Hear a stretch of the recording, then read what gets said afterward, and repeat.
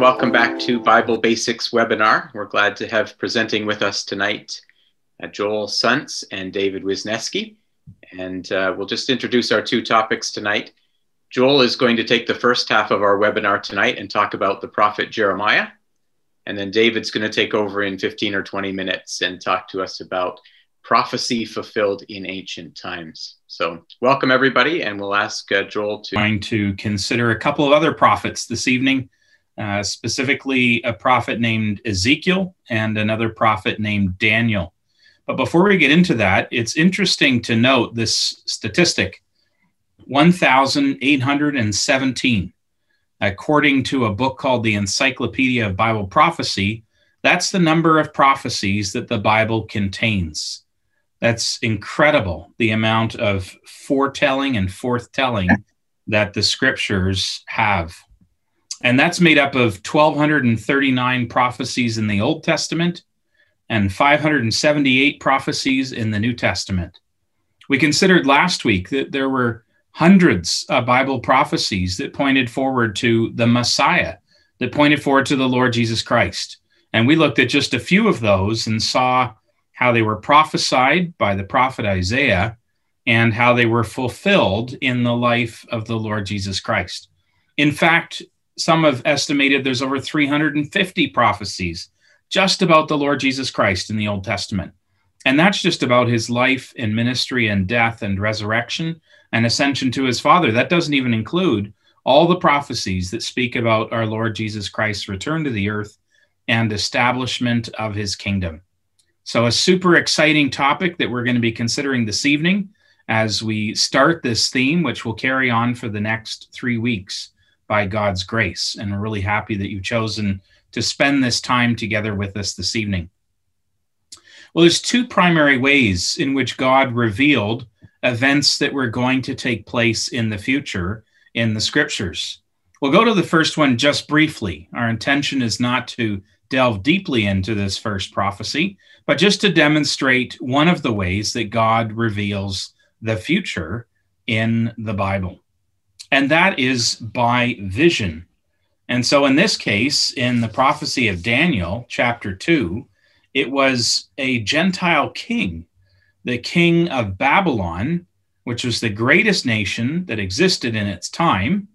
And the king of that nation was given a vision by God. We may remember the story from Sunday school days if we attended Sunday school, because it's quite spectacular. The king has a dream. His dream is very frightening.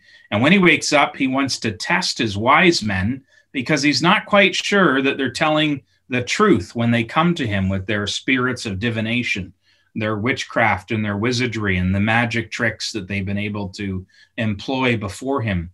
So he provides a test.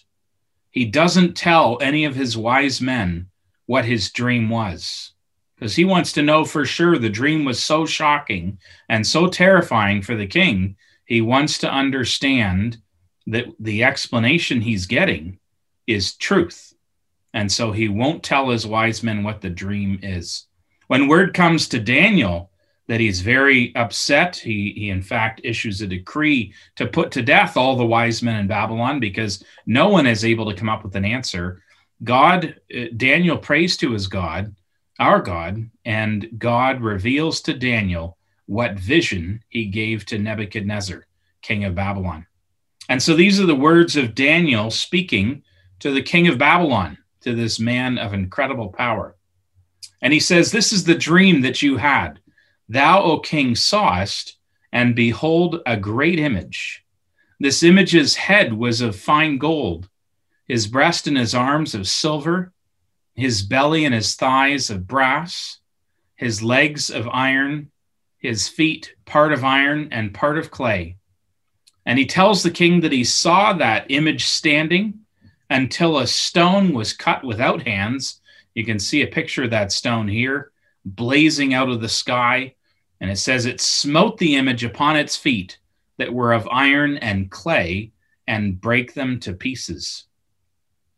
What Daniel reveals to Nebuchadnezzar, king of Babylon, is that in fact this image represents 4 kingdoms of men, and that the head was in fact Nebuchadnezzar, Babylon, the nation that was represented by the gold head. And this head of gold is described as such because Babylon had the most absolute power of any nation that would come after it. Total power resided in the head of that nation, in Nebuchadnezzar.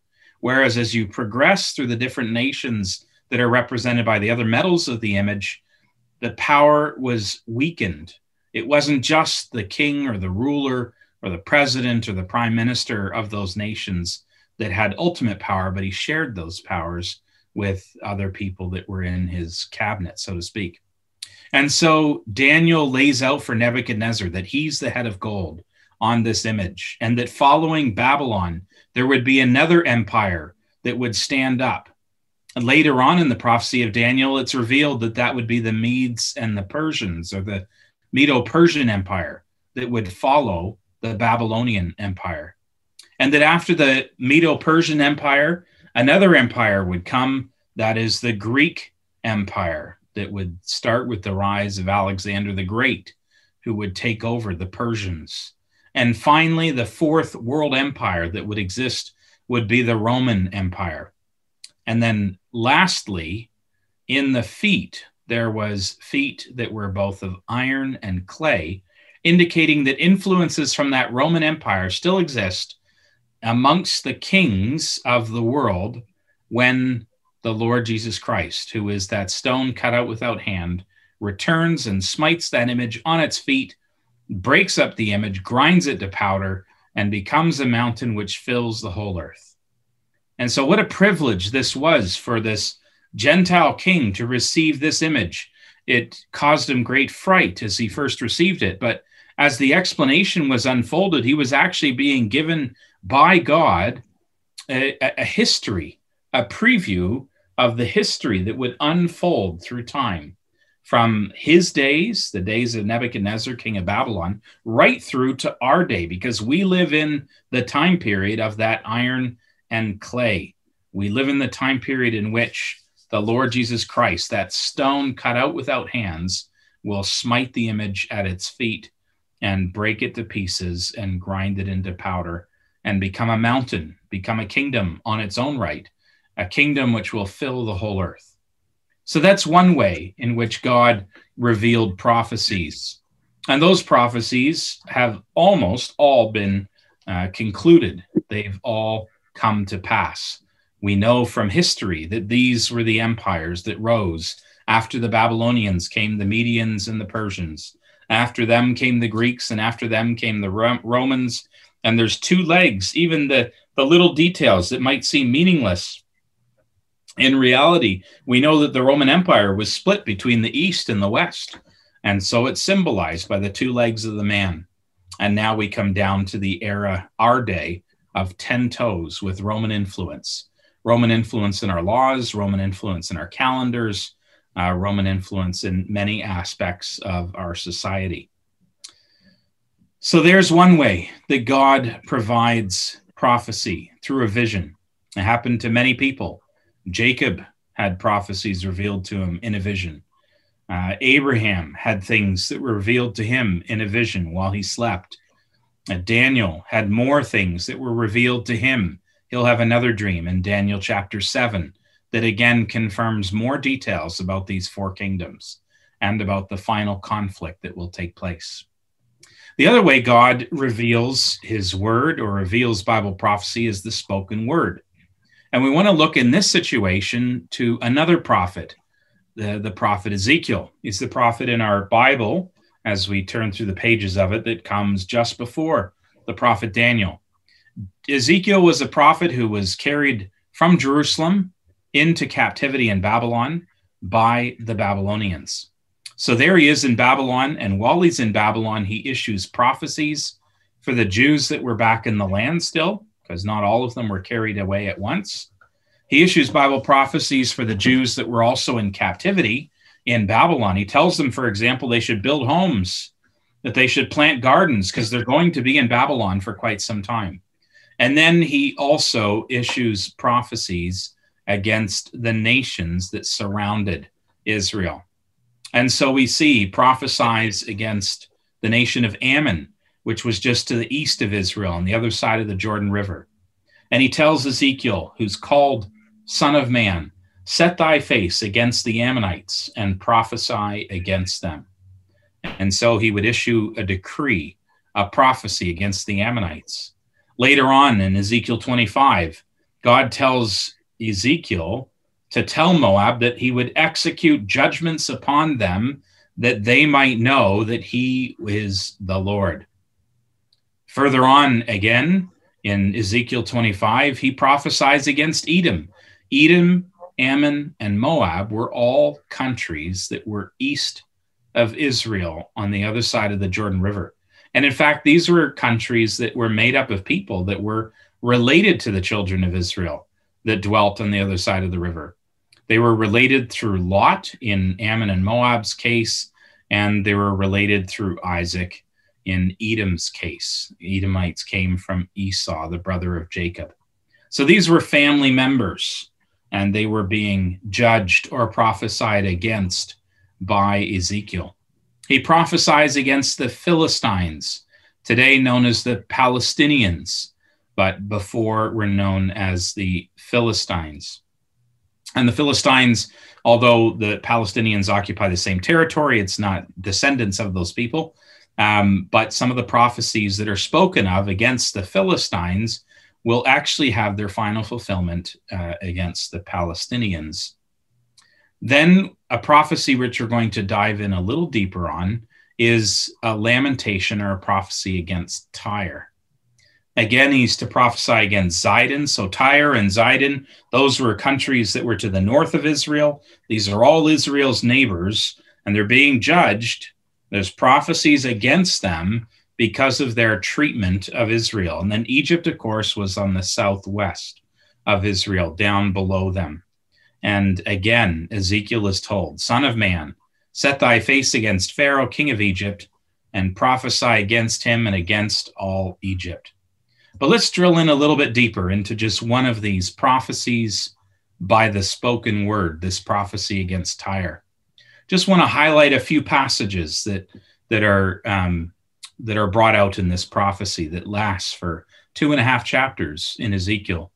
First of all, it says that the city of Tyre, who had previously been friends with Israel, mocks Jerusalem's calamity in 600 BC.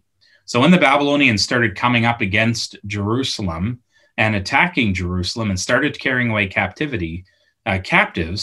Tyre, who had always been an ally and a friend of Israel, was now mocking them. And so God says that he would bring upon Tyre Nebuchadnezzar, king of Babylon. And then he says that he would set engines of war against his walls. With his axes, he would break down the towers. They would make a spoil of thy riches and make a prey of thy merchandise.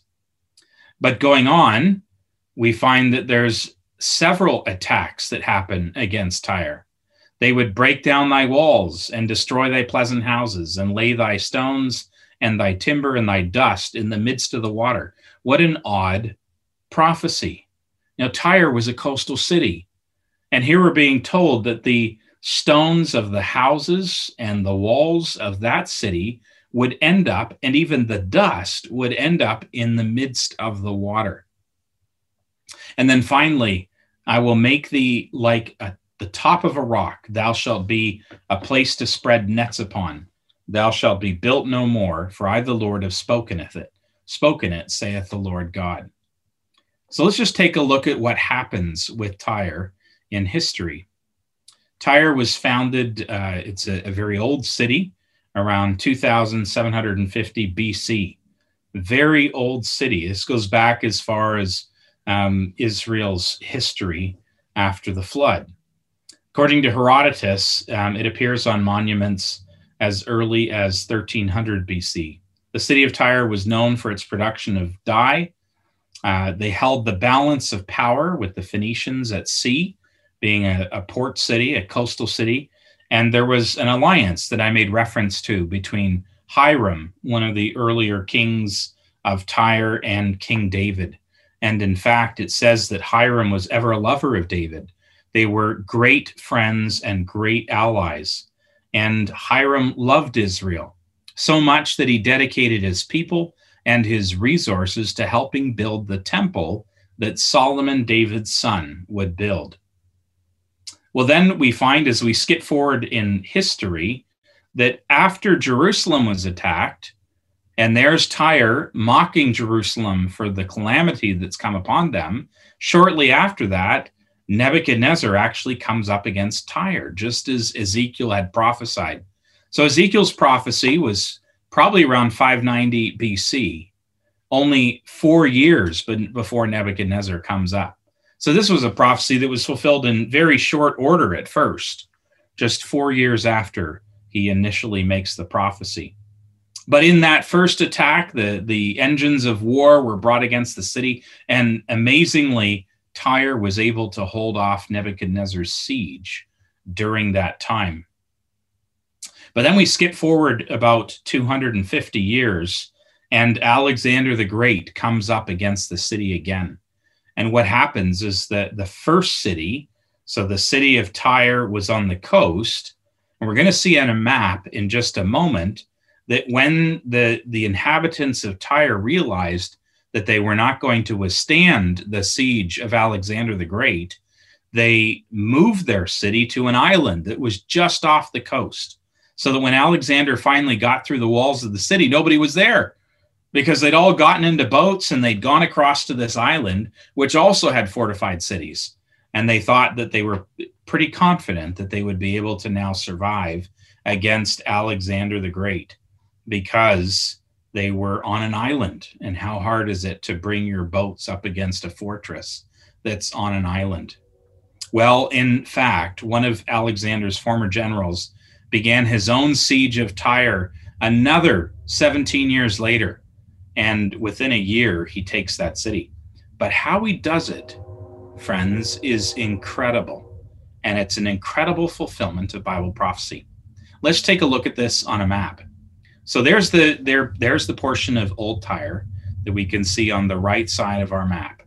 That was the portion that Nebuchadnezzar had come up against and sieged for 13 years. But because they had access to the port, they had plenty of access to seafood, not to fresh water, but seafood, and they were able to sustain living while Nebuchadnezzar was outside their walls.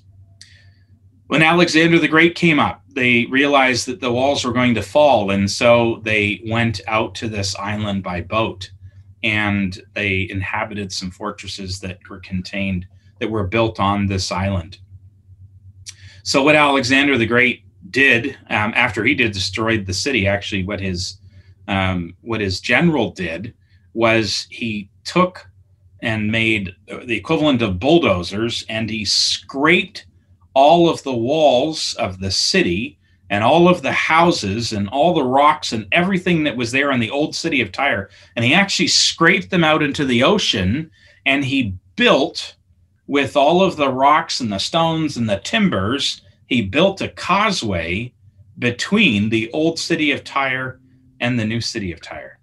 And consequently, they were able to go across on land, and they were able to take the city of Tyre. So now let's go back. Well, here's the bullet points. He takes the rubble, pushes them into the sea, builds a causeway so that the siege engines can make their way out to the island, and then finally takes the island fortress and destroys it. So let's go back to our Bible verses in Ezekiel 26. Remember, we said that when this prophecy was made in about 590 BC, just a short period of time later, Nebuchadnezzar would come up, and there would be a partial fulfillment of these words, because Ezekiel had specifically named the king of Babylon and said that he would come up. And indeed, he did set engines of wars against the city, but he did not take the city. It wasn't until Alexander the Great came that he was finally able to reduce the city to rubble. But as we saw, by the time he broke through the walls, they had established themselves strongly on the island. And so Alexander the Great literally scrapes the old city and pushes it into the sea to form that land bridge, that causeway that we saw. And there's the verse in Ezekiel 26 They shall lay thy stones and thy timber and thy dust in the midst of the water. How precise were these words fulfilled in history? It's almost as if Alexander the Great was reading the guidebook on how to conquer the city of Tyre from the prophecy of Ezekiel. And then finally it says in Ezekiel 26 and verse 14, I will make thee like the top of a rock, and thou shalt be a place to spread nets upon. Thou shalt be built no more, for I, the Lord, have spoken it. And we're going to see a picture in just a minute of how that territory is still used by fishermen today to lay their nets upon to dry. All of this happened in history, but years before and hundreds of years before it happened, the Bible had predicted that it was going to happen. And not just predicted that it was going to happen. It wasn't just about a prediction. It was a prophecy that those who saw those things come to pass would know that the Lord is God, that he is powerful, all-knowing. And if what he has said in Bible prophecy is true, then the other prophecies that have yet to come to pass in the scriptures, as will be considered in a couple of weeks from now, God willing, will surely come to pass with the same precision that these things came to pass. And if we look at the city of Tyre through Google Maps, we see that in fact, just as it was prophesied, it shall be a place for the spreading of nets in the midst of the sea. For I have spoken it, saith the Lord God, and it shall become a spoil to the nations. And there's a photo down below of fishermen spreading their nets on the area that used to be the city of Tyre. With what precision does our God foretell the future? And does he not do it, friends, because he wants us to learn from his word? He wants us to be impressed when we see these things to come to pass and have confidence in the word which he has spoken before. Not just confidence in his Bible prophecy, but confidence that the whole word of God is indeed the truth. All right, well, hopefully we've resolved our issues now and we can pass the class back over to Joel.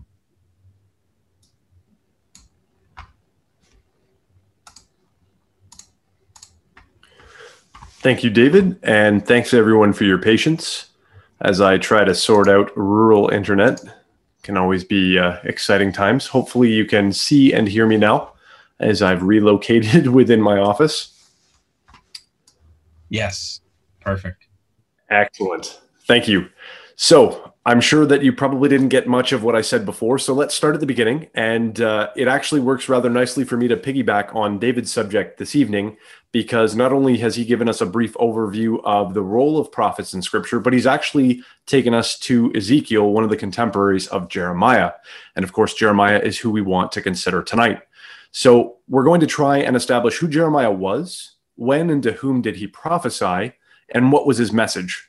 So one of the key verses we chose, and we could have picked many, is on the screen there from Jeremiah 21. And it's the overarching theme of Jeremiah's prophecy about destruction that would come against Judah in the form of the nation of Babylon. But we're not going to look at that specifically yet. We will get there. First, we want to consider who Jeremiah was. Now, James, in his epistle, writes of the prophets in James chapter 5 and verse 10. He says, "Take my brethren the prophets, who have spoken in the name of the Lord, for an example of suffering affliction and of patience." So according to Scripture, not only do prophets speak the word of God in the name of God, but they also provide an example of suffering affliction, often because of the message of God's word that they were delivering to the people. Now, Jeremiah is perhaps the greatest example in the Bible of a prophet who suffered affliction because of the message that he was delivering to the nation of Judah.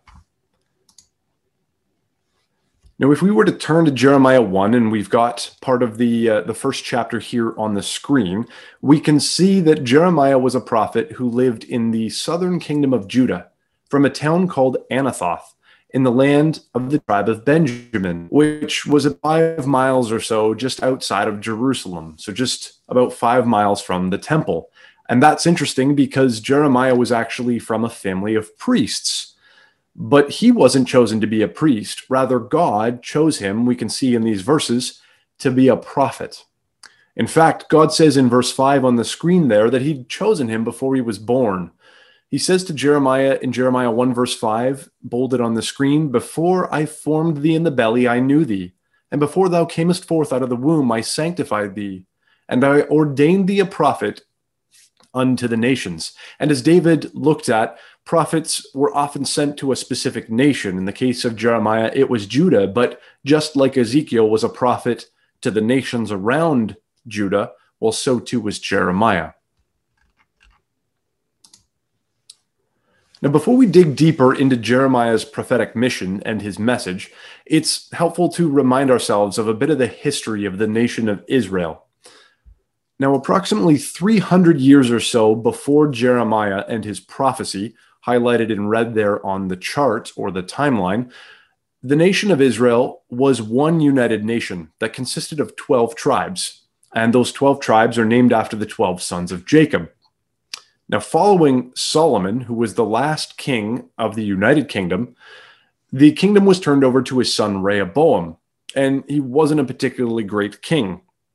And it was in the days of Rehoboam that the kingdom was divided. What happened was Rehoboam kept two of the tribes, Judah and Benjamin, which is referred to as the kingdom of Judah in the south, and the other 10 tribes were given to Jeroboam, and that's the northern kingdom of Israel. Now, this is important for our considerations because Jeremiah was a member of the two tribes referred to as Judah, because the tribes, when you looked at Judah compared to Benjamin, Judah was much larger, therefore the name of the nation. Now, the 10 tribes that made up the kingdom known as Israel actually ceased to exist in the time of Jeremiah. The next highlighted section on the screen there, you'll see about 200 years later, after the time of Solomon, after the kingdom was divided, we come to a time period when Israel, the 10 tribes in the north, had become so wicked and they were so disobedient to God's laws that he brings the nation of Assyria, which was the superpower of the time, against Israel and actually carries them away captive. That's why that yellow line on the timeline there, or the chart, stops, and it doesn't actually continue below where time continues on. But the green line is the kingdom of Judah, which continues. This is the kingdom of Judah and the two tribes that were left. Now, this Assyrian captivity happens in the days of Hezekiah, and the nation of Israel was warned by prophets like Isaiah and Micah that if Judah didn't, or rather if Israel didn't change their ways, they would be taken into captivity. Well, Judah was given the same warning. In fact, if we were to turn up, and you don't need to look this up, I'll read it for you. It's one of the verses from Isaiah chapter 10, verse 11. God says specifically to Judah, "Shall I not, as I have done unto Samaria," that was the capital of Israel, "and her idols, so do to Jerusalem and her idols." So what happened to Israel? Well, they were carried away into captivity because of their wickedness. And that was the same punishment that was looming over the nation of Judah. Now, luckily for Judah, Hezekiah, the king at this time, was perhaps the greatest reformer ever to reign in Judah. And even though the Assyrians tried to defeat the kingdom of Judah and to capture Jerusalem, well, God fought on their behalf and killed 185 Assyrian soldiers that were laying siege to the city of Jerusalem in one night. And he spared the nation of Judah. Now, the record of Hezekiah, it's a fascinating story, but it's not the subject of our study tonight. But it's relevant when we come to look at the life of Jeremiah, because we're approximately 100 years after the time of the captivity of Israel. And this was the same time, 100 years before Jeremiah, when the nation of Judah was warned to flee from wickedness and specifically to flee from idolatry and instead to serve God, or they would face the same destruction, the same captivity that Israel did. Now, here's an example of one of the visions, as David had pointed out, that were often given to the prophets. Here's a vision that's given to Jeremiah right at the beginning of his prophecy from Jeremiah chapter 1. This is the vision of the seething pot. From Jeremiah 1 at verse 13, "And the word of the Lord came unto me the second time, saying, What seest thou? And I see a seething pot, and the face thereof the north. Then the Lord said to me, out of the north, an evil shall break forth upon all the inhabitants of the land, that is the land of Judah. For lo, I will call all the families of the kingdoms of the north, saith the Lord, and they shall come, and they shall set every one his throne at the entering of the gates of Jerusalem, and against all the walls thereof round about, and against all the cities of Judah. And I will utter my judgments against them, touching all their wickedness, who have forsaken me, and have burned incense unto other gods, and worship the works of their own hands. So here in this vision, Jeremiah is given this scene of a boiling pot that faces towards the north. And what God reveals to Jeremiah in this vision is that the seething pot represents the judgments of God that are going to be poured out upon the nation of Judah because of Judah's wickedness. And in specific detail, it's their worship to false gods and their worship of idols. Now, the mention of judgment is going to be of particular significance in Jeremiah's prophecy. Here, God doesn't elaborate on who the method of judgment was other than defining them as the nations to the north. But as you continue through Jeremiah's prophecy, God is going to reveal exactly who it is. You see, if you lived in Israel and you looked north, what you would see was the superpower that was rising at that time, and it was the nation of Babylon. In fact, we'll come to see on the next slide that God describes Babylon, specifically Nebuchadnezzar, the king of Babylon, as his servant. Even though Nebuchadnezzar doesn't worship Yahweh, God still calls him his servant. And what he means is that Babylon, under the command of Nebuchadnezzar, was going to be the vehicle or the tool that God would use to judge the nation of Judah.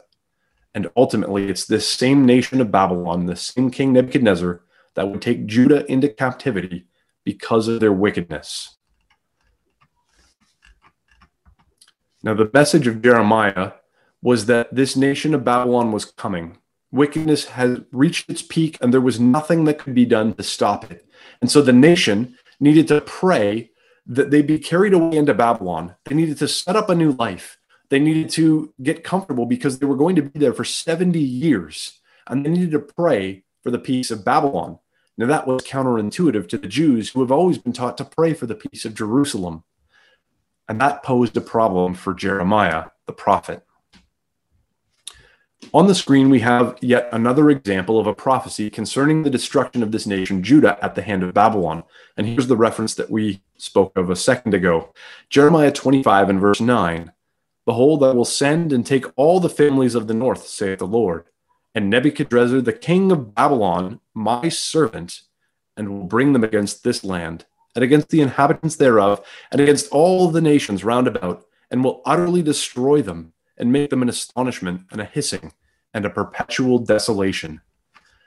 Now, these words of prophecy, they were not going to be easy for the nation of Judah to hear. These were God's chosen people. They had been subject to divine providential care. God had cared for them through the wilderness wanderings and brought them into the land. They felt that this was their right to be here. And now God was going to destroy this land and bring the people into captivity. And that message was not going to be easy for Jeremiah to speak, because essentially this message would have sounded like treason. It would have sounded like Jeremiah was aligning with the enemies of God rather than the people of God. Now, despite the difficulties of this message, time and time again, Jeremiah was going to need to summon up the courage to speak the words of God to the people. So God, in the very first chapter, when he calls Jeremiah to be a prophet, he says to him in the verses on the screen, Jeremiah 1, verses 17 to 19, Therefore, gird up thy loins, and arise, and speak unto all them that I command thee. But be not dismayed at their faces, lest I confound thee before them. For behold, I have made thee this day a defenced city, and an iron pillar and brazen walls against the whole land, against the kings of Judah, against the princes thereof, against the priests thereof, and against the people of the land. And they shall fight against thee, but they shall not prevail against thee. For I am with thee, saith the Lord, to deliver thee. What God is saying to Jeremiah is, don't be afraid of the people, Jeremiah. I'm going to be with you, and I'm going to make you like this strong, well-defended city with brazen walls. But don't be deceived, because, well, the people, they're going to oppress you. They're going to attack you. It's not going to be easy, and it's going to hurt. But I'm going to be with you, Jeremiah, and I won't let this sin prevail over you. Now, before we consider some of the example suffering Jeremiah would have endured in his ministry as a prophet of God, just a side note, one of the challenging aspects of the prophecy of Jeremiah is that unlike other prophets such as Isaiah that we've already mentioned, Jeremiah's prophecy is not in chronological order. And so we need to look at specific sections and specific details to try and uncover where these events might have fit into the narrative or the timeline. Now, that might sound like a challenge and it might sound like a negative, but what it does is it applies kind of a universal structure to the prophecy of Jeremiah. What that means is that, well, the words in the prophecy of Jeremiah apply just as much to his time as it does to our time. So this is a message that we can take and apply in our lives as well. So with that in mind, with the fact that it's not in chronological order, this prophecy, let's look at just some of the events that this poor prophet would have endured. In Jeremiah 11, his own family tries to kill him. In Jeremiah chapter 16, Jeremiah is forbidden by God to marry or even to have children due to the destruction that was going to come upon the nation. And just as a side note, that was not a normal commission of a priest or of a prophet. But God says that times that are coming are going to be so violent that you don't want to have a family. You do not want to raise children in that environment because of the judgment, the destruction, and the bloodshed that's coming. Jeremiah 20, we read of Pashur, a governor of the temple, that smites Jeremiah and places him in the stocks on the way to the temple. In Jeremiah 26, it's the people that want to kill Jeremiah, but thankfully, because of the words of Ahikam, the son of Shaphan, he explains to the people that, well, there was this prophet named Micah who prophesied at the time of Hezekiah that we looked at earlier, and this prophet gave a similar message of coming destruction, but Hezekiah didn't try to kill him. Instead, they listened to him and they repented. And so Ahikam is able to persuade the people not to put Jeremiah to death. And instead, the nation then turns their eyes to another prophet named Jerijah, who also prophesied about destruction against Judah. And he was so afraid of this nation that he actually fled to Egypt in fear of his life. And some of the men of Judah go down to Egypt and they extradite him back to Judah, where he is then murdered. Jeremiah 27, Jeremiah is told by God to put yokes and bands around his neck, and he actually walks around with these implements of imprisonment as part of his prophecy for 2 whole chapters. Jeremiah 32, he's put in prison. Jeremiah 36, we have the burning of Jeremiah's scroll by the king, and in order to arrest Jeremiah, but thankfully God conceals him. In Jeremiah 37, we read of Jeremiah being cast into a dungeon for speaking out against the wickedness of the king. And then he's ultimately released. In chapter 38, Jeremiah is cast into a miry pit and left to die. And finally, he's saved by Ebed-Melech, an Ethiopian. And in Jeremiah 39, we have the record of the captivity of Babylon, which is so fierce and so violent. We read details like Zedekiah the king, who has to watch all of his sons die, and then his own eyes are plucked out. Now, Jeremiah is spared from that violence, and he's sent back to Judah. But certainly his life and his ministry was one of suffering. And one of the things I think that makes Jeremiah such an interesting prophet is how relatable he is for you and I. Now, Jeremiah always obeys the words of God, and he always summons the courage to speak to the people, but he's not without his doubts. Look at the words on the screen here from Jeremiah 20. He says, "O Lord, thou hast deceived me, and I was deceived. Thou art stronger than I, and hast prevailed. I am in derision daily. Everyone mocketh me. For since I spake, I cried out. I cried violence and spoil, because the word of the Lord was made a reproach unto me, and a derision daily. Then I said, I will not make mention of him, nor speak any more in his name. But his word was in mine heart, as a burning fire shut up in my bones. And I was weary with forbearing, and I could not stay." Verse 14, "Cursed be the day wherein I was born. Let not the day wherein my mother bare me be blessed. Cursed be the man who brought tidings to my father, saying, A man-child is born unto thee, making him very glad."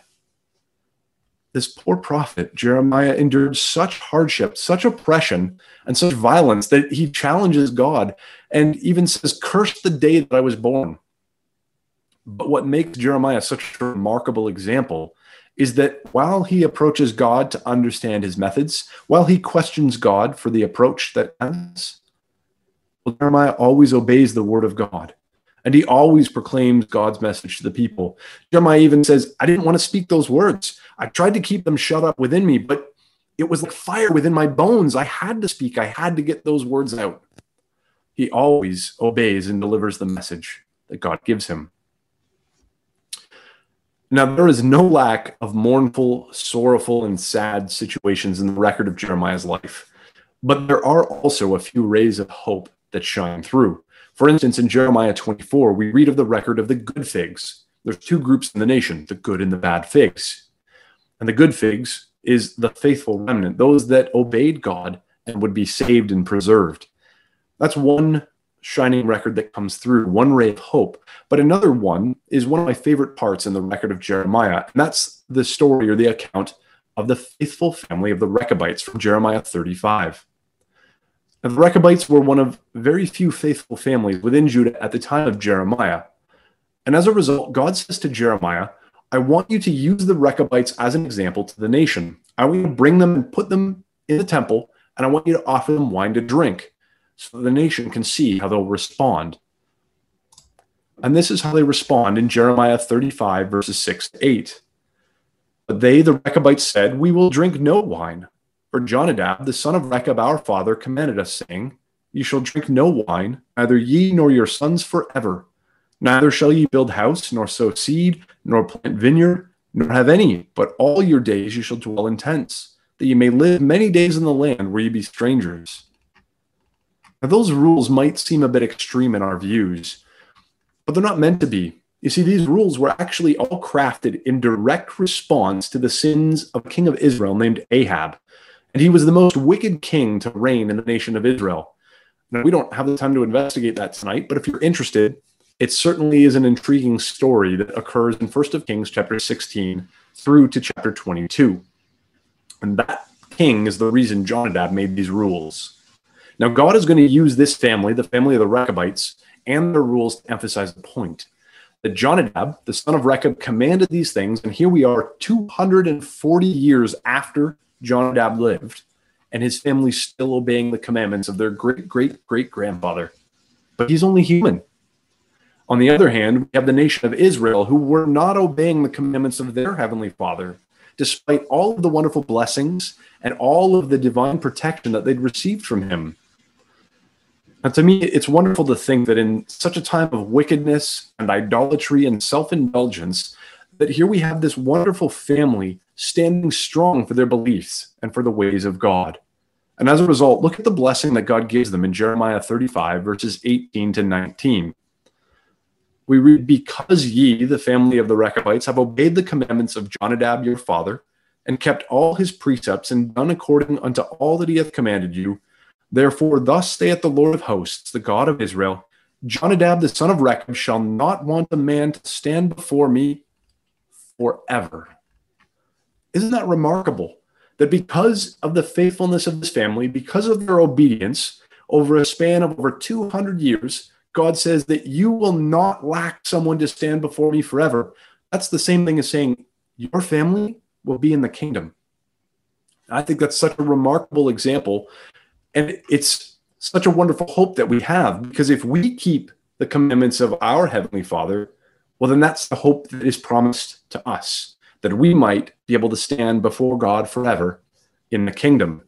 And so I thought I would leave you with that example of this incredible faithful family and one of the rays of hope that shines through in the prophecy of Jeremiah, despite the destruction that was going to be experienced in the nation of Judah at the hand of Nebuchadnezzar.